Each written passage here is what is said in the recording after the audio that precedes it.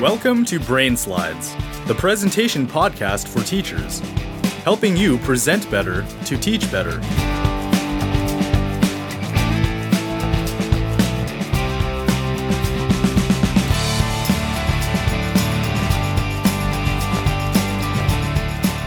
Welcome to Brain Slides. This is episode 3. I'm excited. We're kind of on a roll. I'm Nathan Cash, and your host again, and with me is Mike Pulsifer. How you doing this weekend? Good. How are you doing? I'm doing great. And a special guest that I'm very excited to have on the show is Ana Frazão. Am I saying that right, Ana? Almost there. Almost there. Go ahead and tell me how you say your name. Ana Frazão. Forró. Of course. I used to dance forró.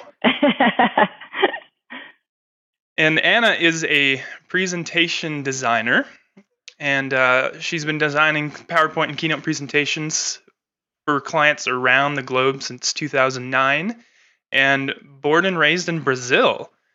Yes. Awesome. I love Brazil. Spent some time there myself.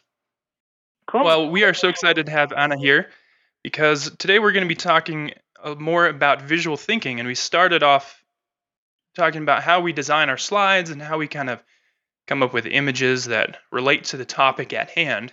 But Ana is a professional designer, and we are so excited to get her input on how you can better think visually. So tell me a little more about what you do, Ana. You make a living designing PowerPoint presentations? Yes, I do. So first of all, thanks for having me. It's really cool that you guys are doing this. And so I've been freelancing as a presentation designer since 2009, and that's what I do for a living. Lately I've been getting a lot of requests for different designs like ebooks and Adobe InDesign stuff, but my main focus is presentations, mostly PowerPoint and Keynote. Wow, that's incredible. I would never thought 10 years ago that you could spend so much time designing presentations. Yeah, that's true. I was actually surprised at first of the how often I get these requests, like the need that it's out there for presentation designers, because a lot of companies, they in the past, now I think this is changing, but in the past they used administrative assistants to design presentations, and very often these people don't have a design concept, necessarily a good design concept in mind, so they just put slides together, and I think that's where the PowerPoint, the corporate PowerPoint disaster started, like with these people using non-qualified people to make designs, and they ended up transforming PowerPoint presentations in documents, and how it became so ugly and strange, like so many presentations using a lot of text and all that. So, but I think that's changing now. So that's why I say that actually I was a bit surprised of how often I get requests for presentation design, not only for corporations, but also from individuals. Actually, most of my work is for individuals, speakers, and technology folks. So there is a need out there for presentation design, for sure. And you've had some fairly big name clients, isn't that right? Yeah, I was very lucky that I got to design Guy Kawasaki his last presentation, and he's traveling with that presentation. So I've been getting a lot of response from that, because every time he presents, at the end he gives my website and he talks about me, and he says, Ana did my presentation, blah blah blah. So and it's funny because I kind of know where he is by the emails and reactions and tweets that I get, because like this week he presented in Paris and in London, and I got a request from Paris, and I got a request from Lebanon. This guy from Lebanon was in Paris actually attending the event. So it happened a lot. I had a client from Amsterdam because he presented in Amsterdam. The next day, the guy got in touch with me, and it was a great project actually a couple of months ago. So it's been great because he's doing all this free propaganda for me. And from there, it only got better. Of course, I got to work on great projects for great clients. And I'm lucky too that I'm in San Francisco, so all the Silicon Valley startups folks, they a lot of times they come to me with investment pitch presentations. So it's been great. Yeah. Yeah, it's a great place to be. I know Nancy Duarte of Slideology fame and Duarte Design started out in the Bay Area as well, Yep. with clients like Apple, and Yeah. her business has just exploded. So it's just surprising to me that you can design presentations for a living, but there's such a need out there for it. I think especially in the classroom, and Mike, as you know, in government. Oh yeah.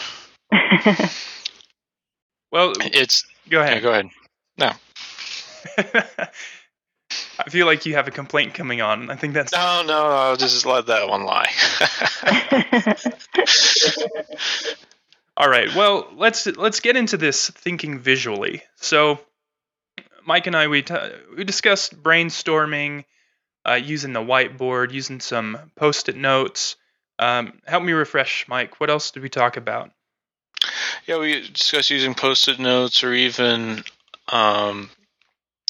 index cards. If you don't have, for example, if you don't have really good wall real estate, you could even lay those out on a table. And the next step that we talked about was actually doing the sketching on paper or sketching on a whiteboard, the concepts for the designs for the slides themselves before you actually spend some time, real valuable time, in the slideware applications themselves. Right, and we mentioned some brainstorming applications that we can use. So right. Yeah, something you'd want to use after you do your brainstorm, because you don't want your tool to limit you during the process. Mm-hmm. Right, because technology can get in the way, and I think that's a really big problem, isn't it, Anna, where people just jump into PowerPoint, start typing out what they want to say. Yeah, I think the major problem is that people think that having the software in a computer is enough to create a great presentation. So they don't necessarily take the time to organize their ideas and before sitting at the computer and starting a PowerPoint. So when they just go to the computer and say, okay, I'm going to make my presentation, it's going to look great. Here's a template from PowerPoint. So they use those horrific templates, and it just gets worse as they do that more and more often. So yeah, so I think the software it gets in the way of the creative process for sure if you don't take the time to prepare everything before you actually start using PowerPoint or Keynote. So share with us what you might do rather than jump into PowerPoint or Keynote to kind of start brainstorming your ideas or your visuals. Well, I think the first thing is to actually understand the main concept of that specific project, that specific presentation, speech, or event. And so it involves a lot of research too. So for example, if I get a request from a client, first thing, I need to know who he is and what kind of event he's going to be presenting and how is he going to use that presentation in the future, how often, and because sometimes I get clients, speakers that speak like more than 100 times per year, and they use that presentation so many times. They know their stuff so well, but they also want to design for each audience. So, so it involves a lot of research and getting to know the client, getting to know the concept, the idea that he wants to make people understand. So from that, so I do my research. I go to his website, or I research on the event, on the audience, and then I start actually looking at an outline. Some clients come to me with that outline that's very clear and really good. So they just need me to come up with the visuals. But can you give us an example? For instance, with Guy Kawasaki, his presentation was Enchantment. Yes. And it was a book that he was coming out with. Yeah. So that's his new book, and Guy had he was great because he had an outline ready for me. So what he did was he sent me a PowerPoint file with blank slides and just the title in each slide. And he said, just make this look beautiful. So he can't come up with the visuals. He's not a designer. He doesn't have the eye for the color palette for the visuals themselves, but he had a very clear idea of what he wanted. And so what he asked me was like, I need you to read my book first. So he sent me his book and he said, read the book. I need you to understand my message. So I think that's the main point. You need to understand your client and the message. So if you design your own presentation, of course, you know your message, but you need to organize that before you actually start designing slides themselves. So I remember hearing that you stayed up all night long reading his book. Yeah, it was kind of like that. He got in touch with me on a Friday afternoon and he said, I'm going to send you my book. So read the book and tomorrow I'm going to be sending you my outline. And so I started reading the book on Friday night. And then on Saturday, I was done with the book. By the time I finished the book, he had sent me his outline and I started working on that. And he needed a presentation for Monday. So I mean, I promised him that I would send the first draft on Sunday night. So it was very an intense experience, but it was great. There wasn't much preparation, but that doesn't work very well, does it? It's better to have a little bit of time in advance. Oh, for sure, yeah, because the more time you have, the better the design is going to come out. Because in my case, for example, I try to make the unique graphics, illustrate things from scratch. It's not only putting stock images together. So I try to make specialty design and create stuff in Illustrator and 3D images in Photoshop. So if I have more time, of course, it's going to be much better. If you give me a 48 hours, 24 hours, I'm going to try my best. But I would love to have more time for sure. But I have to say that just speaks to your talent because that was an amazing presentation. I remember seeing that the week that it came out. So very impressive. And so you work for clients, but teachers kind of work for themselves.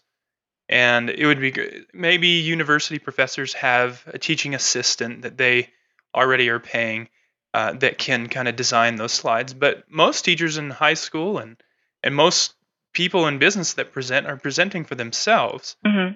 So what can they do to think more visually, and what can they do to improve their slides? Yeah, well, I think that that's when the visual thinking concept it's very helpful. Like people should start learning more about visual thinking or training themselves to think visually. So what I mean by that is that try to think about how you can convey your message, if not with words. What would you do if you cannot use text? So how can you give your message, pass your message to people, and make them understand in a very clear and effective way if you cannot use words? So not everybody can do that very easily, but anyone can do it. It's just a matter of training. Some people are more gifted and can do it very easily. So I just saw today a quote from this 9-year-old boy saying, "I just wish I had a projector in my head and you had a screen on yours, and then you would understand what I'm trying to tell you." So that's the point of visual thinking, because the whole point of giving a presentation is that you're trying to get what it's in your head inside of other people's head. And so the visuals would work just to help you with that. So you don't need to have your text all there in the slide, of course, but your speech is going to be so much more powerful if you have an effective visual behind to back up your words, So I think that's where people should start putting more time, taking the time to actually try to do an exercise on how can I translate my message into an image. And if you can't find, at the end of you spend hours and okay, I can't find a good image for this concept. Okay, use a word. A word is also a visual. So if you think about the Takahashi method, he just used words, like giant words on the slide. One word. It's just typography. That's a visual.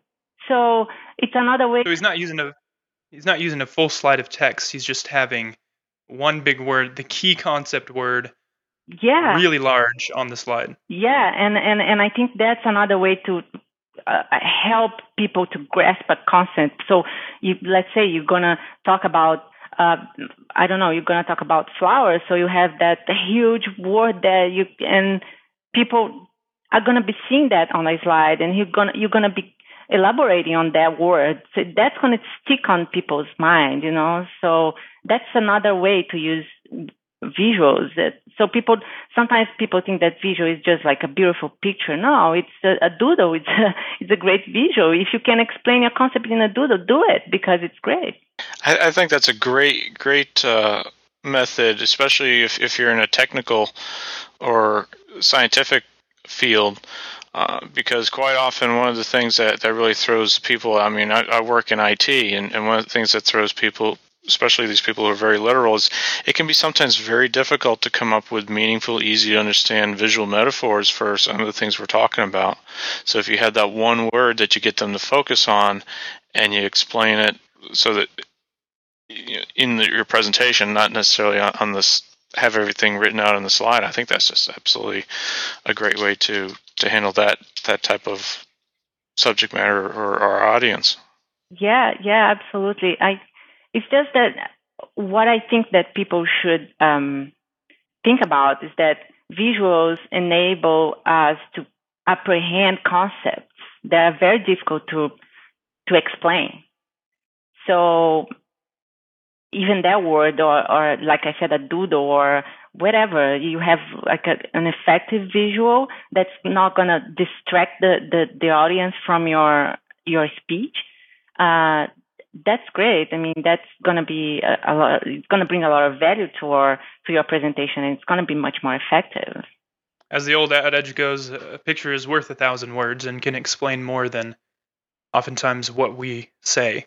But let's take a break right now, and I want to come back and get an example from you on the enchantment presentation starts off with a big butterfly, and so I'd love to hear how that relates to Guy Kawasaki's presentation. So we'll come back in just a minute and talk more about visual thinking.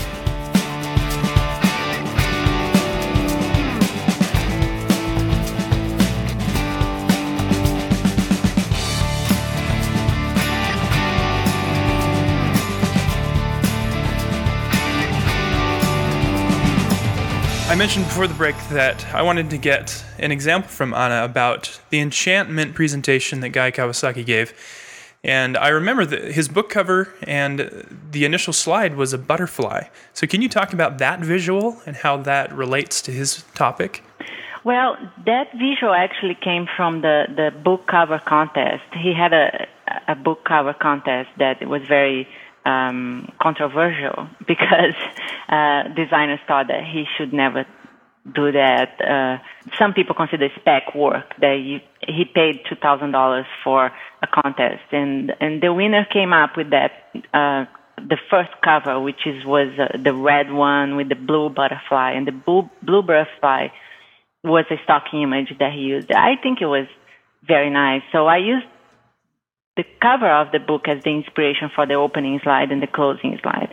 But his Guy Kawasaki's publishers, they didn't want to use the blue butterfly. They thought it was too feminine and too like self-help book, and they told him, "No, I don't see a businessman buying a book with a blue butterfly on it." So, but he said, "I like the butterfly. I want a butterfly." So he ended up. He said that he was thinking about it, and he was like, "Well, I'm Japanese, and what kind of art Japanese have, and it's origami." So he went to Google and he found this origami master in Hawaii, and he told the guy, "I need you to make a butterfly." So this guy made the origami butterfly, which is now called the Kawasaki butterfly. So then he actually hired a designer to redesign the book cover, and then we redesigned the entire presentation based on the new cover. So did you have more time for that redesign? I was actually in Brazil when he got in touch with me. I was on vacation in Brazil, and he said, I need you to redo the presentation based on the new book cover, because the book's coming out in March, and we have a new cover, and I want to adapt the presentation to the new color palette and the new butterfly. So I actually did that during my vacation in Brazil, but and I think I did in like a day, because I was on vacation. I didn't want to work actually, and I didn't have my computer. This was the first time that I decided to travel only with my iPad to see if it would go well. And I told him, well, I don't have my computer with me, but I'm going to try my mom's computer, which is a PC, a Windows computer. But luckily she had the PowerPoint installed, and I was able to redesign everything in her computer. So it ended up well. So that's a good point maybe to bring up quickly, is that Mike and I are big fans of Keynote, and I think you are as well. But everything that we talk about can be done in PowerPoint. Oh, yeah. It just depends on your skills, as whether you're a designer or not. If you have great skills in Keynote or PowerPoint, it doesn't matter the software. I mean, if you look at some presentations that are designed in PowerPoint, you can't even tell that it was PowerPoint. Like, SOAP is a great example. The state-of-the-art presentations, this design agency in Brazil, they are a great example of that. They only use PowerPoint. I don't think they use Keynote. I'm pretty sure they are a PC-based company, and they work for Microsoft. So they have a ongoing contract with Microsoft for years. So, and you look at the presentations, they're awesome, they're great, but you can see that the graphics are not done in PowerPoint. It's like my work is right now, my original work. Like, I start in Illustrator. So if I'm creating a background for a presentation, I'm going to do that in Illustrator or whatever other design software I can use. The PowerPoint and Keynote are going to come at the end of the design process, actually only to put the slides together. So in some types of design, like my work, that's the medium you're going to use just to actually bring the whole design together and project the presentation. So it doesn't really matter. You can do great things with PowerPoint at the same way you can do Keynote. Of course, as far as animations and the interface of the software, Keynote is far superior to PowerPoint, in my opinion. But you can still do great things with PowerPoint. So can I mention your ebook? Or should we keep that under? Yeah. Okay, great. So you're coming out, working on, and going to be coming out soon with an ebook on turning your ideas into great visuals called Slide Eficaz, which is a Portuguese word, right? Do you want to explain what that means? Yes.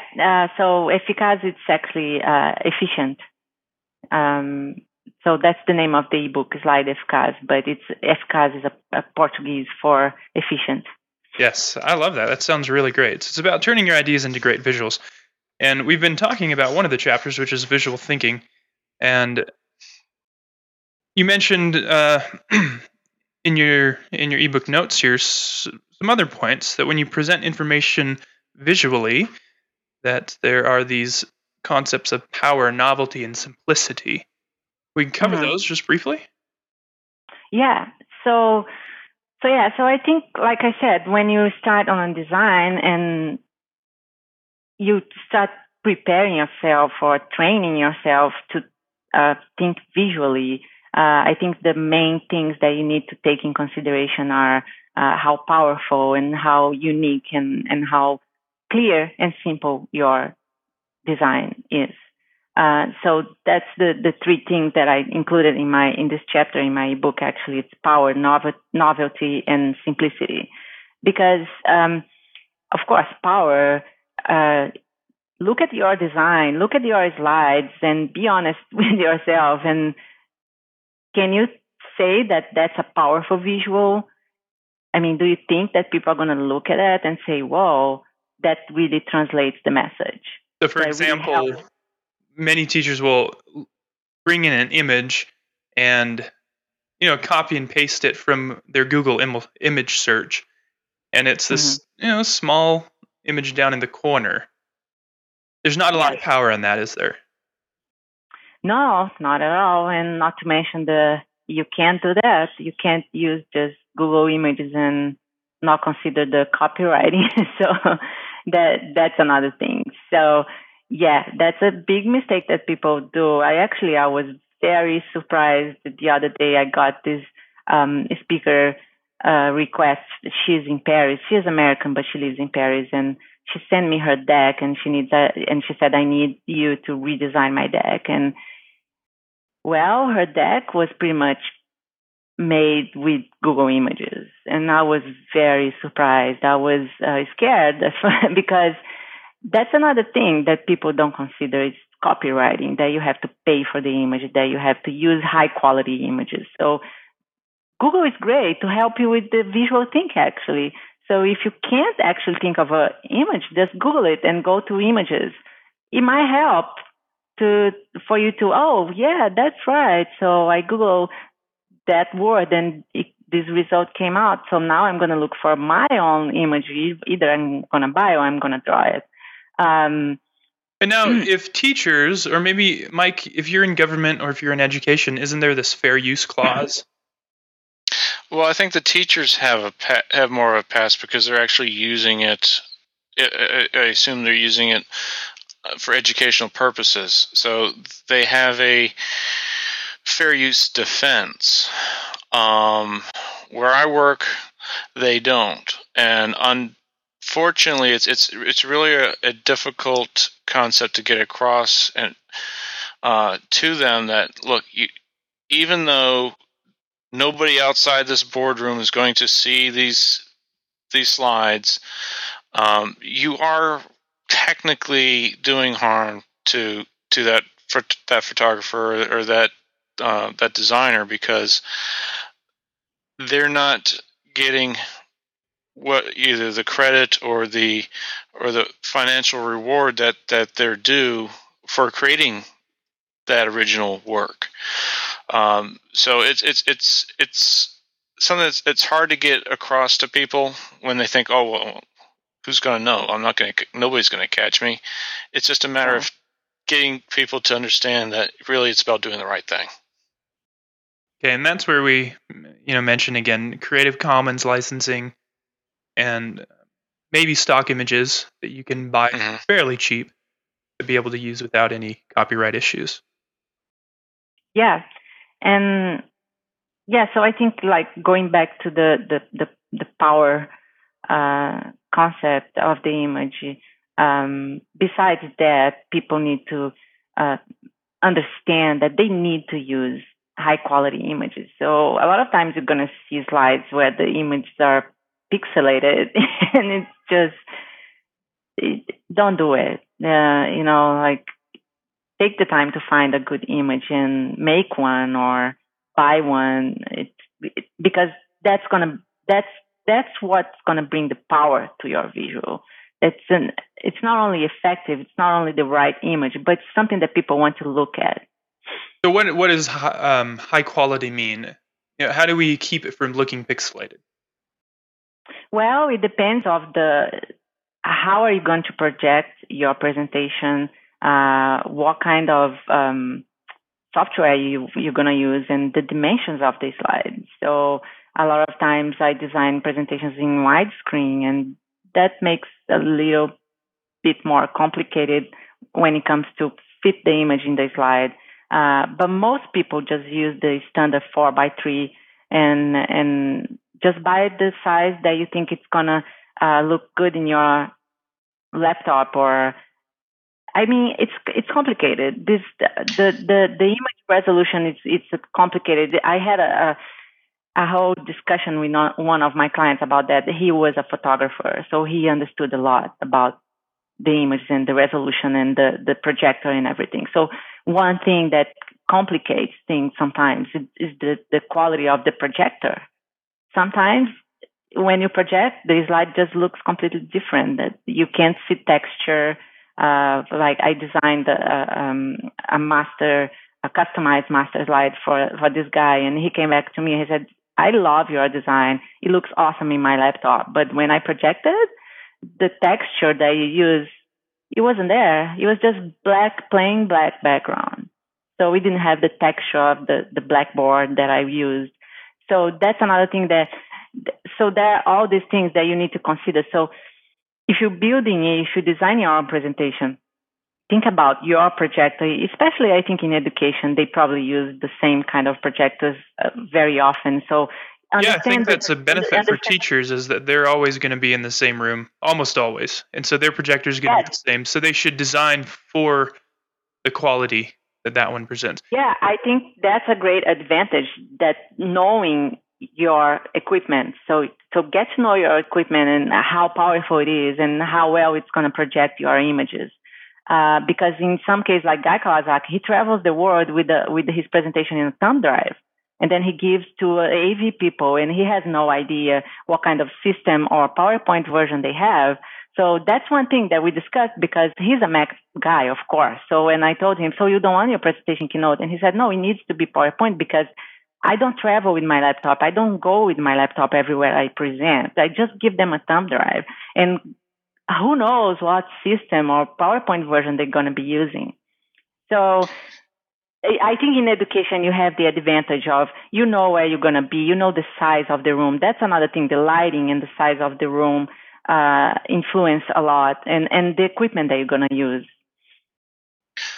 A couple things I try to remember when I'm putting together slides, and I don't know necessarily what the projector I'm dealing with is that, for one, especially if I've got a full bleed image on my slides, I try to make sure that the image that I grab is at least 1024 by 768, because that seems to be the standard nowadays for projectors. And if I'm on an older projector that only can do 800 by 600, well, I'm scaling the image down rather than up. And as I'm sure the three of us know, that it's better to shrink an image than to blow it up, because that's when you start getting the pixelation and you're basically destroying your image. Like that, the other thing, that 1024 by 768 is the screen resolution, and that's the default for PowerPoint Keynote. And that's usually what projectors are in, just standard projectors. If it's not widescreen, if it's not HD. Right. And nowadays, what that means, can we explain that really quick for those who don't understand?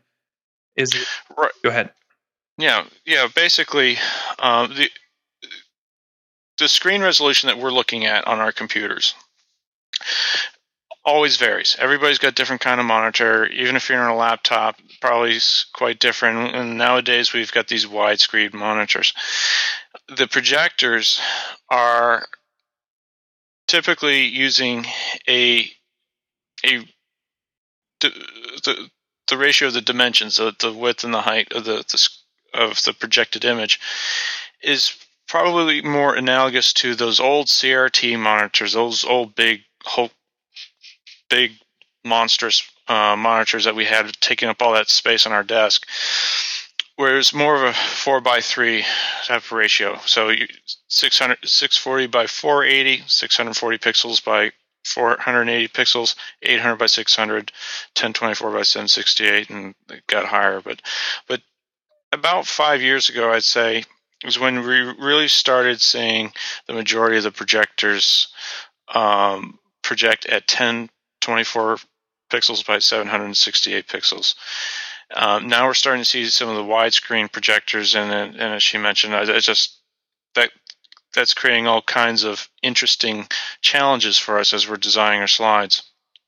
But by and large, from what I've been seeing, unless this place has had a fair bit of money to throw at the projectors, right now we can pretty much safely assume that they're probably at 1024 by 768, which, as you said, thankfully the SlideWare program's pretty standardized on that, but some of them, like Keynote, will give you the option to choose other sizes too. So just something to be aware of.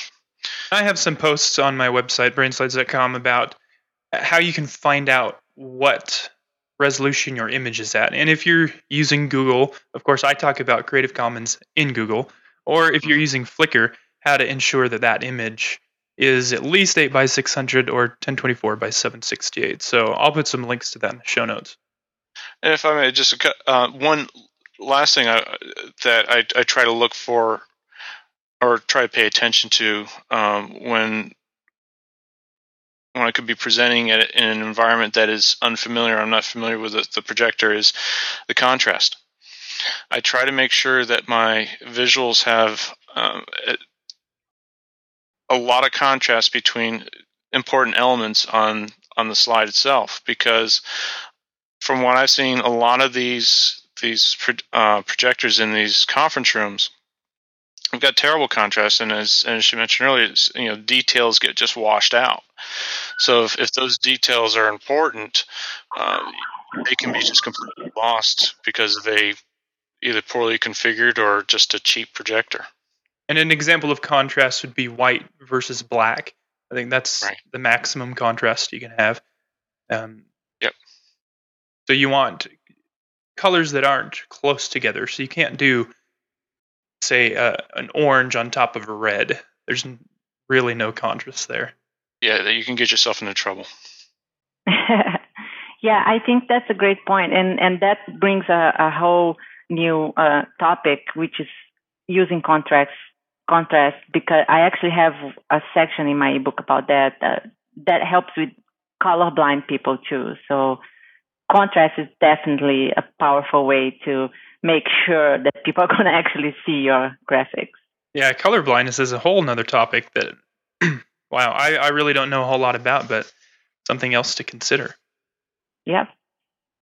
Well, we've been running quite long, but this has been a fabulous, fabulous conversation. Thank you so much, Anna, for joining us. Thank you for inviting me. Before we go, we've got a couple of pics here to share. A couple of little videos that we're going to link to, but I'd like to play a piece of them. First of all, so Anna, tell me about this soap. So this video, it was done by SOAP, the state-of-the-art presentations, the agents from Brazil. And it's a collection of real presentations that they designed in the past. So in this video, they give an overview of the different kinds of presentation and what you should consider for each one of them. And I think it's a great, great video. It's a 4-minute video, I think. And it's like the visuals, I'm kind of suspect to say because I'm a big fan of SOAP, but the visuals are just gorgeous, and they really have a sui generis style of design, and it's just delightful to watch. It's great. Great. Let me play a little bit of this.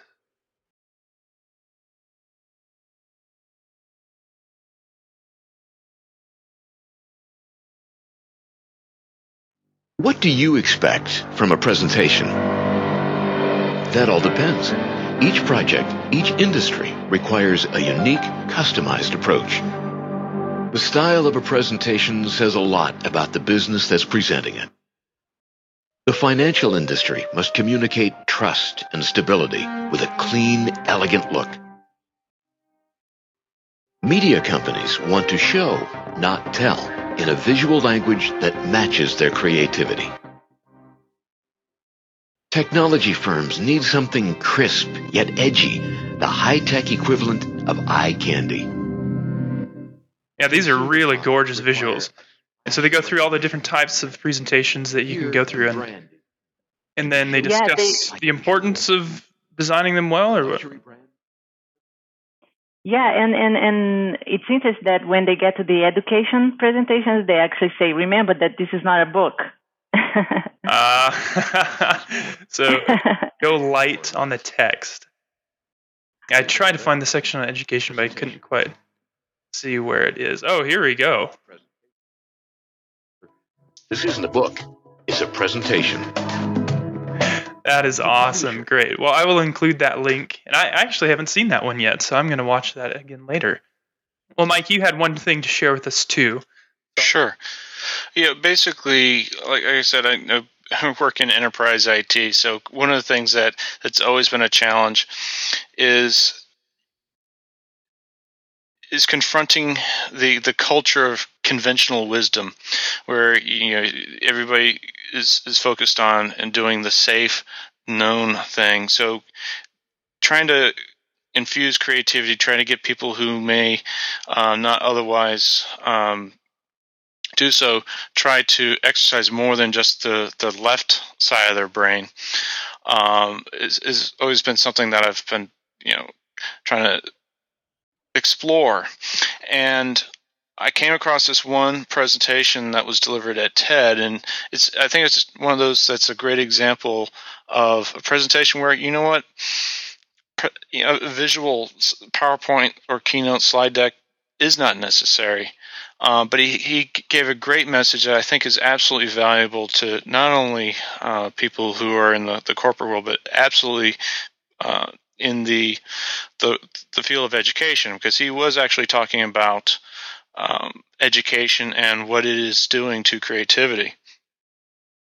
So this is Sir Ken Robinson, right. One of the kind of monumental TED Talks that was given a few years ago, and he was a teacher himself. So let me play just a portion. Things have in common, you see, is that kids will take a chance. If they don't know, they'll have a go. Am I right? They're not frightened of being wrong. Now, I don't mean to say that being wrong is the same thing as being creative. What we do know is, if you're not prepared to be wrong, you will never come up with anything original. If you're not prepared to be wrong. And by the time they get to be adults, most kids have lost that capacity. They have become frightened of being wrong. And we run our companies this, by the way. We stigmatize mistakes. And we're now running national education. So that's Sir Ken Robinson. If you are a teacher and you've not seen this talk, you must watch it. Absolutely. I've actually watched it probably 30 times now. And he talks about just some great people and their experiences in education. And he's working hard to help improve our education system. So that is Sir Ken Robinson. I'll include that in the show notes as well. Well, this conversation has been great. And I think we could go on and on and on. I would love to talk more about some of these design things like contrast, as well as how do we become more creative? Ken Robinson said kids lose that by the time they're in middle school. And how can we regain that ability to create, to draw, to design things? So we can talk about them in a future episode. But again, thanks, Mike, for your time again today. Thank you. And let us know where people can follow you online. I can be followed on Twitter at Mike Pulsifer, MikePulsifer, or on the web at mike-pulsifer.org. Well, thank you, Anna. We appreciate you so much taking your time to join us and sharing some real design experience. Again, cursorgaze.com is your presentation design website? Actually, cursorgaze.com is my blog, and my website, my portfolio is annafxfz.com. Great. And of course, you can follow you on Twitter at NFXFZ. Thank you again to our listeners for joining us on Brain Slides. And I'm Nathan Cashin. You can follow me at Brain Slides on Twitter, or get some more info on designing slides for education at brainslides.com. And we'll see you again next time.